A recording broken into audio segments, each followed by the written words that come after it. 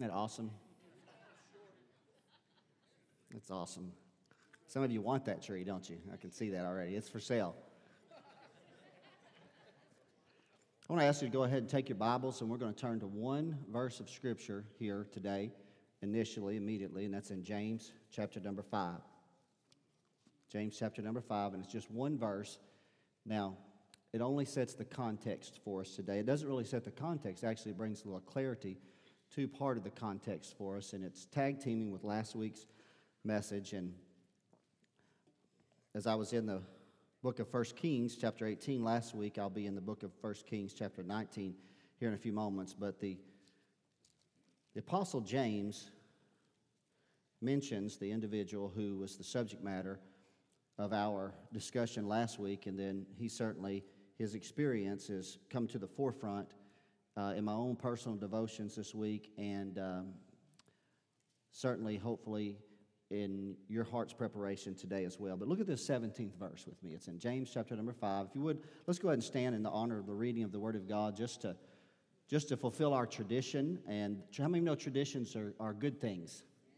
They can become bad things. But Paul exhorts us to hold to the traditions handed to us by the elders. And so here in James chapter 5, verse number 17, it says, Elias or Elijah was a man subject to like passions as we are. Stop right there.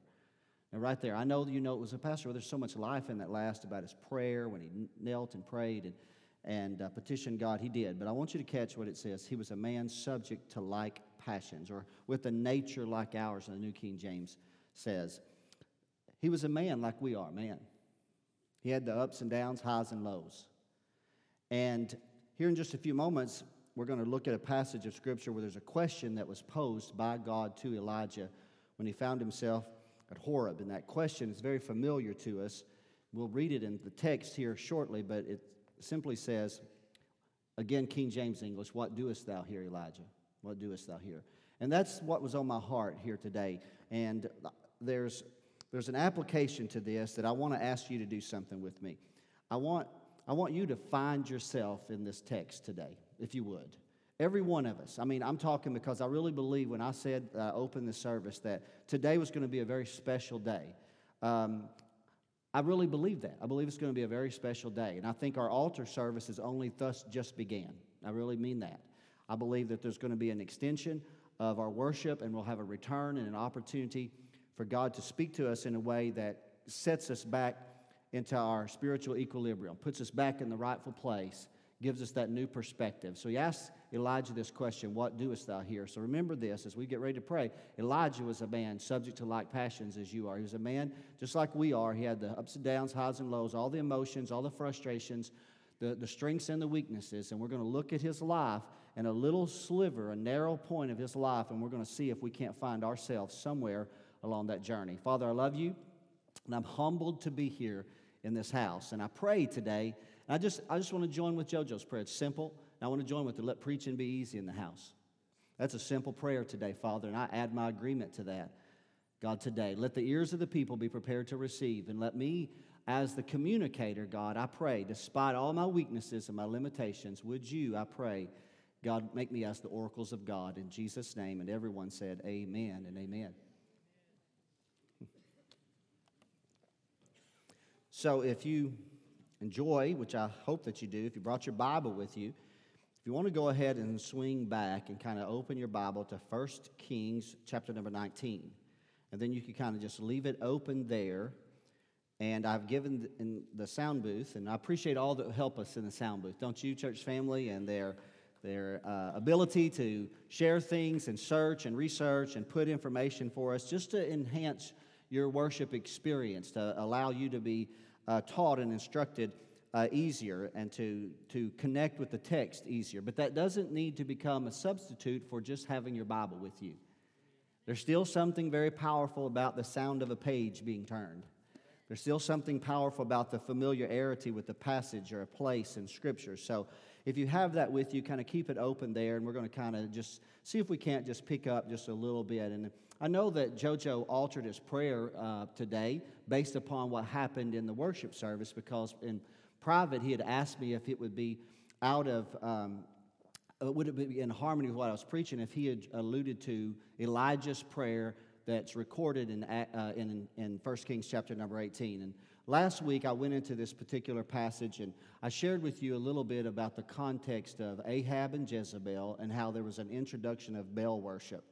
And that it had become, it was being promoted especially by Jezebel, who was the wife of Ahab, and she had influenced him in his religious convictions. And so they were moving beyond just, there was a moving beyond just corrupting the true worship of Yahweh to literally replacing it. There was just an outright attack of the prophets of the Lord. People were dying. Now, if I can pause and stop and talk to you about that for just a moment, I think if you're not careful, you'll read the scriptures almost like a storybook, if you're not careful at times. Because, there are stories there, but you know what? This is recorded human history. These are real events. What that means is that when you factor that in, that meant that there was a school of prophets or there were prophetic voices that would speak, but when that persecution started, then the leaders would empower the army to go and search out the prophetic voices, and they would literally come into services just like this, and they would take out the prophet. They would take him out, and they would lead him somewhere, and they would kill him. Sometimes they might just kill him right in front of the worshipers. This was real. This was life. This is not, again, just something that you read to your children. And now this was a picture of what actually took place in the life and times of the history of ancient Israel. And so we understand that God raised up this prophetic voice, and he stood down Ahab. He stood down Ahab and Jezebel. And he, through his prayer, he had locked up heaven. Heavens gave no rain. And the rain was shut off for 3 years. The subsequent response was a drought. And then there was this showdown on Mount Carmel. And we went through that. That's what 1 Kings chapter number 18 is. And the prophet prayed, and he asked God to answer by fire, and God's power fell. I mean, in the presence of all the apostate priests and of an entire people group, the people of Israel, who couldn't make up their mind. They just couldn't make up their mind. Is Baal God or is Yahweh God? And remember how Elijah had started this whole, this whole encounter. He said, the God that answers by fire, let him be God. That's a fair, response. Whoever can show that he's got the power to move in the heavenlies, then let that one be the one that you worship. And the scriptural record is that he prayed, he sought God, and God dropped fire right there consumed the sacrifice. Not only did it consume the sacrifice, it ate up the very stones the sacrifices had been made on, and licked up all the water that had been poured in a trench around it. And people were dumbfounded right there at the power of God. And Elijah then goes and he takes the 400 apostate priests down to a particular brook, and they are slain there in kind of a counter move to begin to try to rid the land of the apostate teaching of the Baal worshipers and the Baal priesthood. And that's where the narrative. And so Elijah then goes back up on the mountain and he begins to pray. And we didn't go into all this, so he prays again. And when he prays again, he asks the Lord to send rain. And then after a period of prayer and continuing in prayer, eventually took 7 times that he sent his servant to go and look out over the Mediterranean Sea. When he eventually saw a cloud begin to rise, and he knew there was a sound. He told his servant, go tell Ahab there's the sound of an abundance of rain. And so Ahab gets in his chariot and he makes his way back to his palace, perhaps at Jezreel. And the Bible says that Elijah, as the rains begin to fall, Elijah, an aged or a semi-aged prophet of God, runs in front of him 17 miles from Mount Carmel back to the place where he was en route to. 17 miles he goes. It's supernatural. It's a supernatural. You can just see him there. Like the Bionic Man. I know some of you are saying, well, you're going way back, Pastor Brown. I know that was my world. And so he's outrunning, the chariot who's driving hard. Ahab's driving it hard, but he can't outrun the prophet. And so it seems like there's a cumulative moment of where the goodness of God has been poured out, and Baal is identified as not a true God, and the people are going to respond. There's going to be revival. It looks like it's just right on the edge of revival.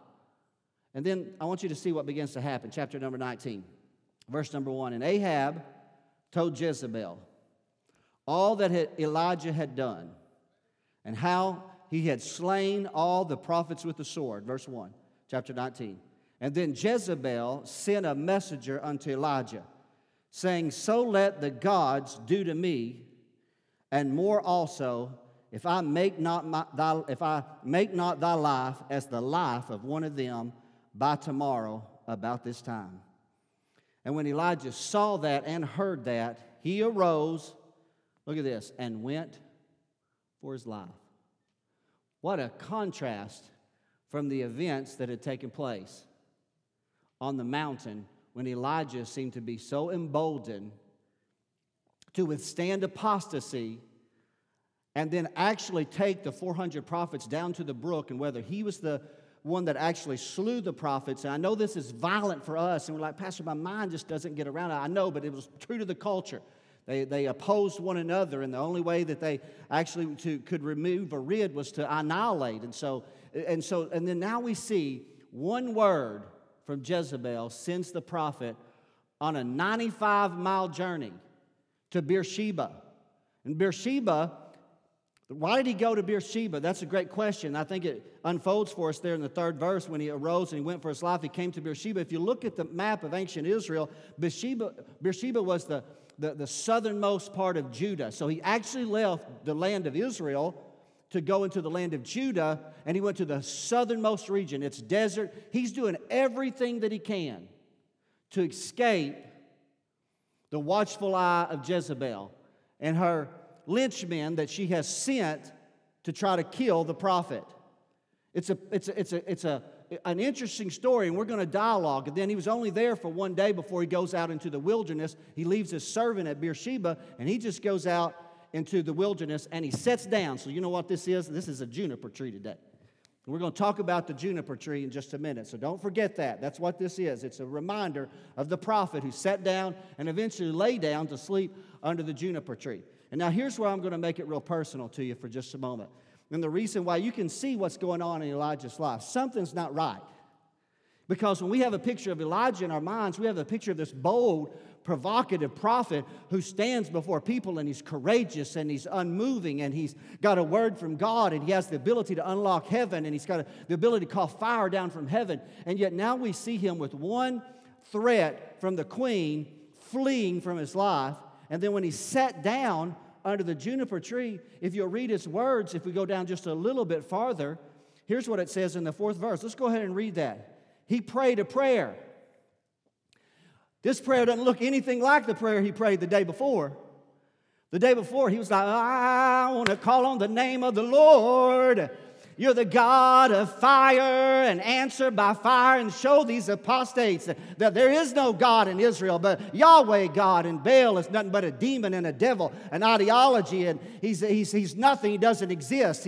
But you're the real God, the living God. Answer by fire, and fire fell. You know, there was celebration and rejoicing, and now the prophet that prayed with such boldness and authority and saw heaven open and rain fall, and people rejoicing because they hadn't seen rain in 3 years. And now the fields are going to grow again, and there's going to be harvest, and there's going to be rejoicing, and there's going to be celebration. And he's laying down in his prayers, Dear God, I can't do it anymore. I can't go another day. I can't preach another sermon. I can't teach another class. I can't pray another prayer. I can't stand up and defend the true religion against the apostate religion. I'll tell you what, many of us have been under the juniper tree more times than we want to realize, or want to be honest about. Let me just tell you real quickly about what makes this personal to me. Anytime I preach a message last week that has what's typically called political overtones, I went back and I listened to my message again, like I always do. And anytime I preach a message that has political overtones, I feel the weight unlike any other thing that I do. And it causes me to ask myself hard questions. Maybe I miss God. Maybe I shouldn't address those subjects. Maybe, then I start measuring myself up against other churches that some churches don't touch. They won't touch the issues that I talked about last week. And you'll get cookie and coffee in the foyer, but you won't get any sermon that addresses such heavy issues as abortion. Right, or the the LGBT agenda that we see in our culture, or the other things that have political connotations. And anytime that I do, I'm telling you, I feel this weight. I believe it's very much akin to the weight that Elijah felt when that one word of accusation came, threat from Jezebel. So just to add a little bit of clarity, I'm not going there today. This message is not a repeat in any capacity of last week. I'm going to share with you one little sliver that's going to bring a little bit of clarification to a statement that I made, and then I'm moving way up off of it because it's far more than that. This is a personal message about you responding to who God's called you to be. That's what this is. You've got to find yourself. Before you could find yourself in the text, I had to find myself in the text. And so I made a statement last week, and I used the term, and I tried to bring clarity to it, and I said liberalism is a term that has deep political connotations to it. But I shared with you in sincerity that I said I have a broader application of it, not just politically. And I shared with you that I believe that there is a cultural mindset that's being propagated to the American culture that doesn't originate just in the political world. I shared with you that I believe it comes from Hollywood, the music industry, the sports industry. It's so much media related. Hello? And then I made this statement. Some of you probably didn't catch this. Some of you already probably cut me off and just said, well, I don't have time for this type of message, but some of you may have not. I said, I believe it's propagated as well through our education, through philosophies and through our educational system. And I want to share with you, I want to validate that I want to share with you what I mean by that just real quickly. So I found an article this week, and I'm going to just highlight it just real quickly. It came to us from, a faith and ethics type of organization. It says, are American colleges and universities training up a new generation in perverse sexual ideology? Increasingly, the answer is yes. So this author gives us a 16-page response to her research of seeking to answer that question by going and interviewing many colleges and looking at things that have happened. And she starts out, though, with what happened at the University of Oregon Health Center, because they now have if you go to the University of Oregon, you get a new sex app for your phone if you want it. You get a new sex app. And so the new sex app is not high-tech calorie counter or a fitness tool. It's dubbed Sex Positive. It communicates lots of information about sex, sexually transmitted diseases, and safe sex precautions. But that's not all that it does. It delivers not only information, but also particularly warped sexual ideology, parading under the sex-positive manner. In essence, here's the attempt of the sex app. It's to eliminate shame, embrace sexuality as an experience that offers the possibility for pleasure, intimacy, joy, and self-discovery, either with another person or by yourself. To the adolescent mind, it sounds wonderful, the grown-up equivalent of eating chocolate cake all day and never getting sick or gaining a pound. The app operates under the guise offering a judgment-free, sex-positive information about sexual health. Now, I could go on and on just with that one particular example of what's taking place at the University of Oregon, but in this particular study, it gives us more from various college campuses, even historically a college campus that we would think of as more conservative, like Texas A&M University, who in 2011 dealt with a very similar situation. Just real quickly, if you don't mind, that I might just kind of bring that particular one up in instance, because it dealt with some very, very difficult issues. It said in this, it sponsored its fourth Safe and Fun Sex Seminar presented by the fabulous sex therapist Kay Crow, and open to all students, suggested ages 18 and up, and the topic was butt play. Listen, I just want you to know, I don't make this stuff up. I'm just trying to be a voice, if at any bit at all, and I'm going to put it away because I don't want to go there today. All I try to do when I do that is just to try to be a voice that shares with you and sheds the light of what's happening all around us. Because these are the new minds, the young adults that have left mom and dad, and they're seated in college campuses and college universities and classes, and they're being propagated with an agenda. And that agenda is, there is no God, there are no absolute morals. It's how you feel, that's God to you, and whatever you want to do. And there's a conflict that's happening. And Joe May said it earlier, if we could see what happens in the spirit. I want you to go back to Mount Carmel for a moment. Let me tell you, I believe demons have power. And so what I believe happened that day, that when Elijah prayed, before he prayed, when the prophets of Baal were cutting themselves on the altar and asking for Baal to answer by fire, I believe there were angels at work that were holding back demonic powers, because the demons could have moved as well and called a flash of lightning or a thunder enough to convince the simple-minded people that Baal was God. But God sent angels. That's my belief. God sent warring angels that held them at bay and limited their ability to confuse the people on that particular day. And so I take this stance because, church family, I believe that some of those things are happening in our generation. They're happening right in front of us. And the reason why I feel that I have a biblical responsibility is because I believe that it's my spiritual responsibility to you to warn you, to cause you to be sober, to ask you to pray, to stand against the darkness, to lift up your voice, to let it affect every part of your person, the way that you interact with other people, the way that you vote, your political involvements, the programs that you watch, the things you read. I think it matters. But anytime I preach, I feel like I'm 95 miles the next day on Monday, the next day on Tuesday. You know where I find myself? I find myself in the wilderness in Beersheba, sitting under a juniper tree. The weight of it begins to settle upon my heart.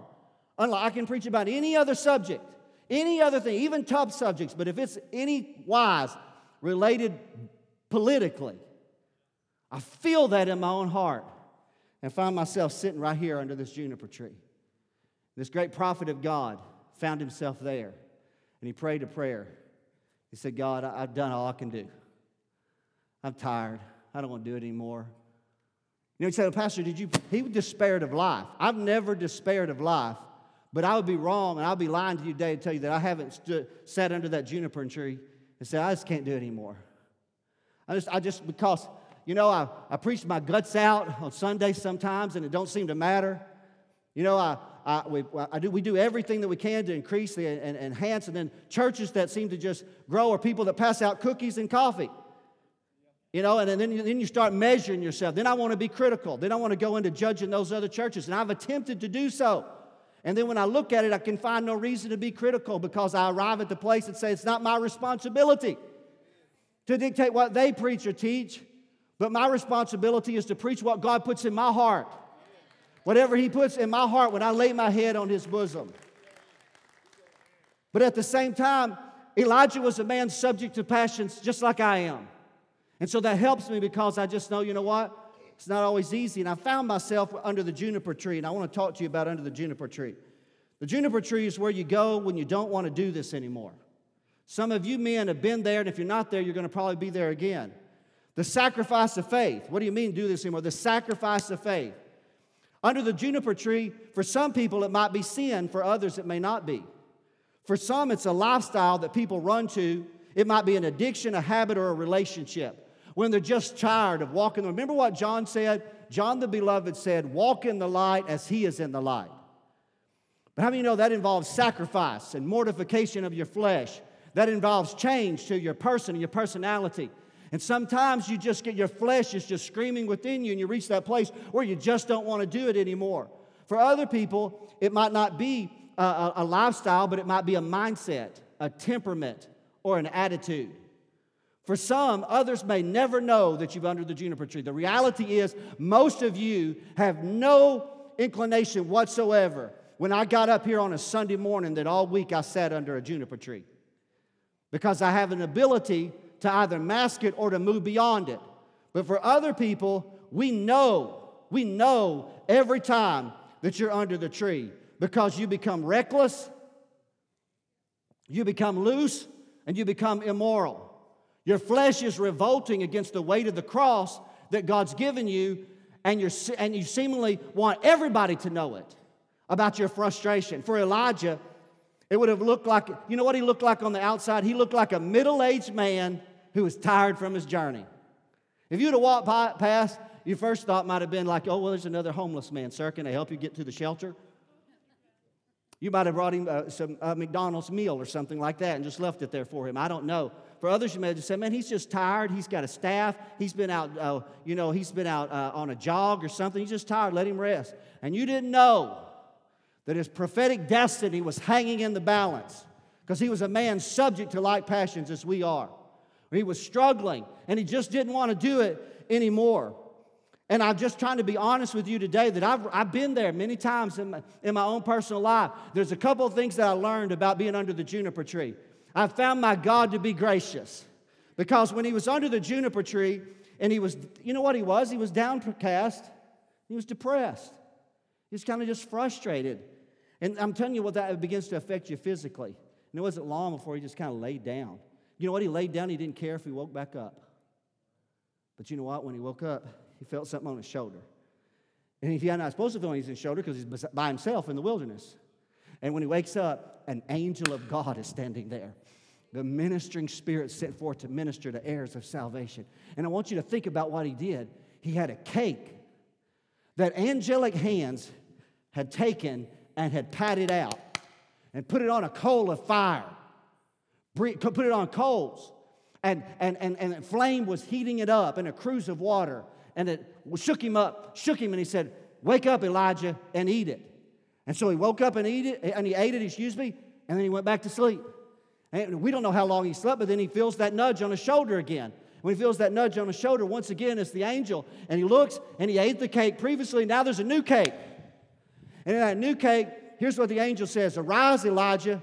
You can read that on down on your own. I believe that is the 7th verse. He says, arise and eat. And I love what he said there in the 7th verse. He said, the journey is too great for you if you don't eat. You know what I found that begins to help me begin to move from underneath the juniper tree back to the place where I can hear the voice of God? You know what it is? It's my daily devotion. The reason why that I'm able to gain the courage to get up out from under the juniper tree is I thank God that even when I'm downcast, even when I'm disheartened, I still renew my mind by the Word of God.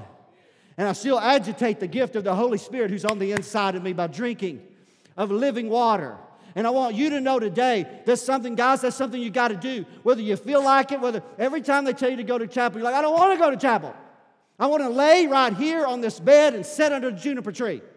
I don't want to hear what that speaker's got to say. I don't want to hear him challenging me. I don't want to hear him tell me about my destiny and the call of God. I just want to lay here in my self-pity, in my sorrow, and wallow in my apathy, and wallow in my addiction, and wallow in my habits. But what I want you to know is when God says get up and go, you need to get up and go because there is bread that's baked for you. For you. Because the journey's too great. The journey's too great if you don't feed your own soul. And so the story then goes, guess where he went? Notice this is exciting. He went to Horeb, or Sinai, the mountain of God. I want y'all to think about that with me for just a moment of time. I thought about that and I tried to put all this together and say, God, why didn't he go to church? Why didn't he go to the temple? Well, the temple, the king of Judah at that time was in agreement and harmony with the king of Israel. And he might have felt like if he exposed himself to the priesthood and the lineage of the king of Judah that he might have been turned over to Ahab. And so the Lord directed him to Horeb. And when he did so, there was something that happened in Elijah's life. And I'm telling you, it's a powerful thing, and I want y'all to go there with me as we get ready to shift and transition this message, because I believe that God sent me here today to help somebody who has sat too long under the juniper tree. And you need to hear the voice of God today, that God says, I want you to get up and I want you to journey and I want you to go to Mount Horeb. I want you to go to the place where you can hear the voice of God. I want you to go to the place where everything can be brought right in your life. I want you to go to the place where your spiritual equilibrium can line itself back up again, where that the Word of God can be resounding in your heart and you can be awakened to the call of God fresh and new in your heart and life. And so Elijah makes this journey. And did you know that commentaries tell us that the Bible says it took him 40 days. But did you know most commentaries tell us that the amount of space between where he was at outside of Beersheba and what they believe is Mount Sinai was about 10 days. Why would it take him 40 days to get there? Because God was leading him on this journey, and he was connecting him to something. He was connecting him to Moses' experience on Mount Sinai. Now, I don't want you to forget that because it's going to come full circle in a way that you have never seen it before in just a few moments. But does anybody remember when God came down on Mount Sinai? You ought to know it because I tell you about it quite often. Because I try to tell you how significant it was in the history of mankind that before that veil was torn, God was revealing Himself to the children of Israel as the one true God. It was so significant. If we fail to grasp the significance of that moment, how God came down on the mountain and said, the cultures, the nations around you, they're worshiping a plurality of gods, but God said to Israel, thou shalt have no other God before me. You know why? Because there ain't none. God's sitting in heaven. He's looking around. There ain't nobody at His left or right hand. Right? Just God. And God said, it's just foolishness. And so God gave Him a law, and He gave Him commandments. And you know what happened when Moses came back down from the mountain? He had been up there with God, and the people had grown, like they were kind of grown weary, so they erected the golden calf, and so they were worshiping, and so the golden calf, and Moses himself break the commandments, and he goes back up into the presence of God. And for 40 days and 40 nights, he abode in the presence of God, and he neither ate bread nor drank water. And when Elijah left the juniper tree, he went 40 days and 40 nights without another bite of food. Talking about a keto diet. Without another drink of water. 40 days he went in the strength of that moment because God was connecting him to his spiritual heritage. And He was bringing him back to the place where God had first chosen to reveal His glory. And He took him to Mount Horeb. And the Bible says that he went into a cave. Isn't that what you read right there in the 8th verse? And he came thither unto a cave. Did you know that many theologians believe that cave was the cleft in the rock that Moses had stood in and beheld the glory of God? I'm telling you, wouldn't you sing the song, I'm standing on holy ground? If you could be, and Elijah is there, and in his mind he's rechasing the events that have taken place. And now he's not being engrossed with Baal worship and with the sound of the followers of Baal, but in that singular moment he can begin to reawaken his calling and his purpose, and he can be reminded of the goodness and the love of God when God revealed Himself on the mount and when He revealed His glory in the cleft of the rock. That's a powerful story. It's in Exodus chapter number 33 when Moses was so moved by the presence of God. He said, God, let me see your glory. We sing that in our songs and our worship. That's why we bring you in here on Sunday. That's why we have a security guard. That's why we welcome you off of the parking lot into this place. Because for a few short minutes, out of the busyness of your life, out of the craziness of this world, we want you to stand in the presence of a living God and see His glory. Because when you truly see the glory of God, and I'm not talking about with the natural eye. You can take our eyes out. You can stop our ears, and we can still see and still hear the glory of God and experience His presence in our lives. And so Elijah found himself in a familiar place, not familiar to him, but familiar to the people of God and the histories of God's people.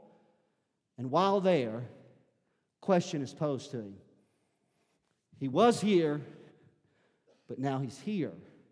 And God comes to him and says, what doest thou here, Elijah? I wrote it in my notes. It's a fair question. It's a fair question. What doest thou here? And then Elijah does something that I found is necessary. He pours out his complaint to God. Let me help you today. One of the greatest things that you can do to enhance and deepen your relationship with God is to be honest. God already knows. So why are you trying to hide? Why are you trying to mask your emotions? Elijah is asked the same question twice. What doest thou here? He answers both times the exact same way. Look what he said there. Let's go ahead and read that particular verse. It's in verse number 10. Here's where he's at. He's moved from here, but he's not fully where he needs to be just yet. And he says, I've been zealous for the Lord God. I've done everything I know to do. I preached all the sermons you told me to. I've studied, I've prayed, I've done everything. And yet the children of Israel have forsaken your covenant. They tore down your altar, God. And they've killed your prophets with the sword. And I only am left. Nothing. No response from the Lord. And so the Lord tells him to do something. Go forth, 11th verse. into the mouth of the cave. Are y'all out there today? I feel the Holy Spirit in this. Y'all stay with me. And there in the mouth of the cave, the very signs that happened generations ago are repeated right in front of Elijah. The fire from God falls. The wind blows and the rocks quake. But 3 times the writer of Scripture says, but God wasn't in the earthquake, He wasn't in the wind, and He wasn't in the fire. But then, a still small voice. I wrote it in my notes this way. Sometimes God's voice is not in all the signs and the wonders of the church. Sometimes that's not the place where it all gets made right in your life. The Lord speaks to him and says, here, go to the mouth of the cave. And then the record is he took his mantle. The mantle was a cloth garment. It might even have been a Hebrew prayer shawl. And he put it over his head. The Bible says he literally wrapped his head in the mantle. And in the mantle, that voice spoke to him. But I want you to see the power of that voice. Because, church family, if you can ever hear that voice, it'll change your entire perspective. It'll lift you from the depression of underneath the juniper tree, and it'll set you back on the course of regaining your spiritual vitality. He asked him again, with his head wrapped in the mantle, what doest thou here, Elijah? And once again, Elijah said the same thing. I'm here because they have killed the prophets of the Lord. They've thrown down your altars. I've done everything I know to do, and now I look around and all the other prophets are gone. And then here's something that I noted in my own personal studies, and God seemed to give this to me today. The Lord said to him, notice this, notice what's absent from the voice of God. Dialogue, sympathy, compassion.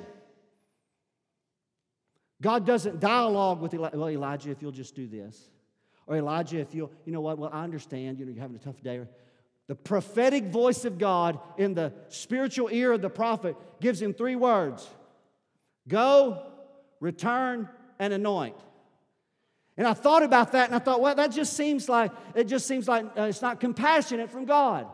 And then I thought about the power of the Word of God for just a moment. And I thought about how the power of His voice has the ability to change everything. When God looks at darkness, He says one word, light. When God sees the storm, He says one word, peace. Come on, when Lazarus was in the grave, He said, come forth. And so He took the man of God that prophetically had stood against the apathy of Baal worship and now sat down, despaired of life and wanted to die, and carried that despair all the way to Mount Carmel. The God that speaks to the innermost being in him said, all I want you to do is get up, go back and get your anointing out, because I'm not through with you yet. I still got a purpose. I still have an anointing. I still have a call on your life. And when I heard that, I said, now, God, I know. Now I know, God, how come there's been so many times that I've sat under the juniper tree and I wanted to quit. I wanted to do something else. I wanted another career. I wanted another occupation. But when I wrapped my head in this mantle of prayer, I heard the voice of God. And He said, go back down on Sunday morning at 10:30, square your shoulders back, lift up your voice, preach the Word of God, challenge the people, charge the people, minister to them, because that's what I called you to do. Who are we? Who are we to argue with God? We're here for His purposes. In Him I live, and in Him I move, and in Him I have my very being. And I have found that my contentedness is found in Him. I'm complete in Jesus today. And I'm complete when I'm being faithful to His cause and His purpose in my life. I can't measure myself beyond. I can't measure myself. I can't put our church and compare it with New Life. I can't compare our church to the Methodist Church. I can't go online and look at the mega churches all around the United States and find myself, because if I do, I'll find myself about this tall. All I can do is hear His voice in a prayer mantle. Him saying, get up, Lee. Go fill your anointing cup. Take it. I still got things for you to do. There's some other ministers. They need what you got. Did you hear that? I feel the Holy Spirit on that. He said there's some ministers, Elisha's out there. He needs what you got. There are times I don't mind to tell you this. There are times I'm like, man, I've been doing this for 30-something years. I want to do something else. And then I think to myself, I'm trying to be honest with you today. I said, there are people that need what I got. There's a younger generation of young ministers. And in our generation today, I want you to know I believe that the gift of preaching is being lost. And I pray that maybe through myself and many others, perhaps like me, that we can agitate the call of preaching. Preaching is still an art. It's still an art. It's necessary. We preach the gospel. I believe in teaching. I believe in sharing and expounding. I believe in all those things. But I want you to know today that the power of the cross is revealed at its greatest revelation when somebody stands in front of you with a prophetic voice and preaches through the power of the Holy Spirit. It's the mystery of preaching. It's a lost art in our generation, and we need it. You and I need it. We need men and women who have that gift in their life. And so when I want to give up and I want to quit and I want to sit under the juniper tree and say I don't want to do this anymore, God says there's an Elisha that you got to anoint. And can I go a little bit farther today? I want to finish this the right way. It's in my heart to do this. I studied this out in all different areas and I looked at it. Now you and I are familiar. We're familiar with the call of Elisha, aren't we? Remember that? He was told to go anoint Hazael. He was told to anoint Jehu. And he was told to anoint Elisha. But the biblical record only tells us that he came to Elisha. There's no record, Shane, of him ever going and anointing Jehu and Hazael. Now those two men would become instruments in God pronouncing judgment upon the apostasy of Israel. Hazael was the king of Damascus, or he became the king of Damascus. He was violent in his wrath on Israel. Jehu was anointed to exterminate the house of Ahab. But there's no record that Elijah ever did. But you know who did? Elisha did. Elisha did. Because when that anointing that was in Elijah began to connect with the spirit of Elisha, God began to multiply his ministry. And so I still believe that God's called Heber Springs First Assembly to be a tool of revival to this north central Arkansas. I do that. But you know what I've also accepted in my own life? Whether I live to see it with my own eyes or not doesn't matter. As long as in the future an Elisha will take the mantle and do what God's called him to do, and the anointing of God can begin to move from generation to generation to generation, and the power of His presence and the power of His Holy Spirit can move. It's then that we can find ourselves contented in the call of God in our own life. Come on, somebody. I came to this house to tell you today, if you've been under the juniper tree, it's time for you to get up and make your way to Horeb. Now, Horeb could be this sanctuary. Hello? Horeb can be a worship song. Horeb can be the sermon that I preached. Or Horeb can just be being alone with God in your backyard somewhere. The key is that you have to hear that voice in your spirit. Because when you hear that voice in your spirit, you gain the encouragement that you need to be who God's called you to be. Now, I'm closing this message, and the worship team's going to join us. We're going to worship because we're going to pray here today. I'm here, and I'm prepared to minister to people. My spirit is encouraged. My spirit is truly encouraged today. God's reminded me of the gift that He's put inside me, the calling inside me. He's agitated that anointing in my life to encourage you. But I started this message off, and I want you to hear this today. I started this message off by saying, you have to see yourself in this passage.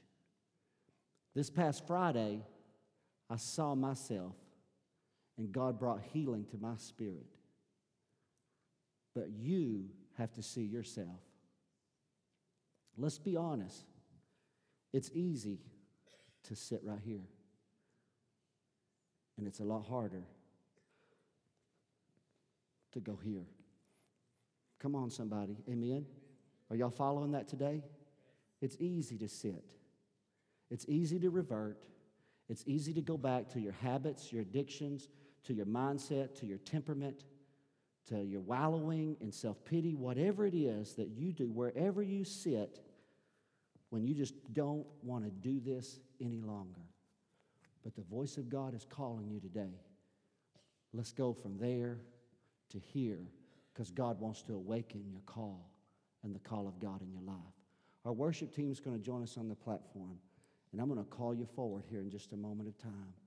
As they come, would you just have your heads bowed and your eyes closed for just a moment of time? And I want you to begin to set yourself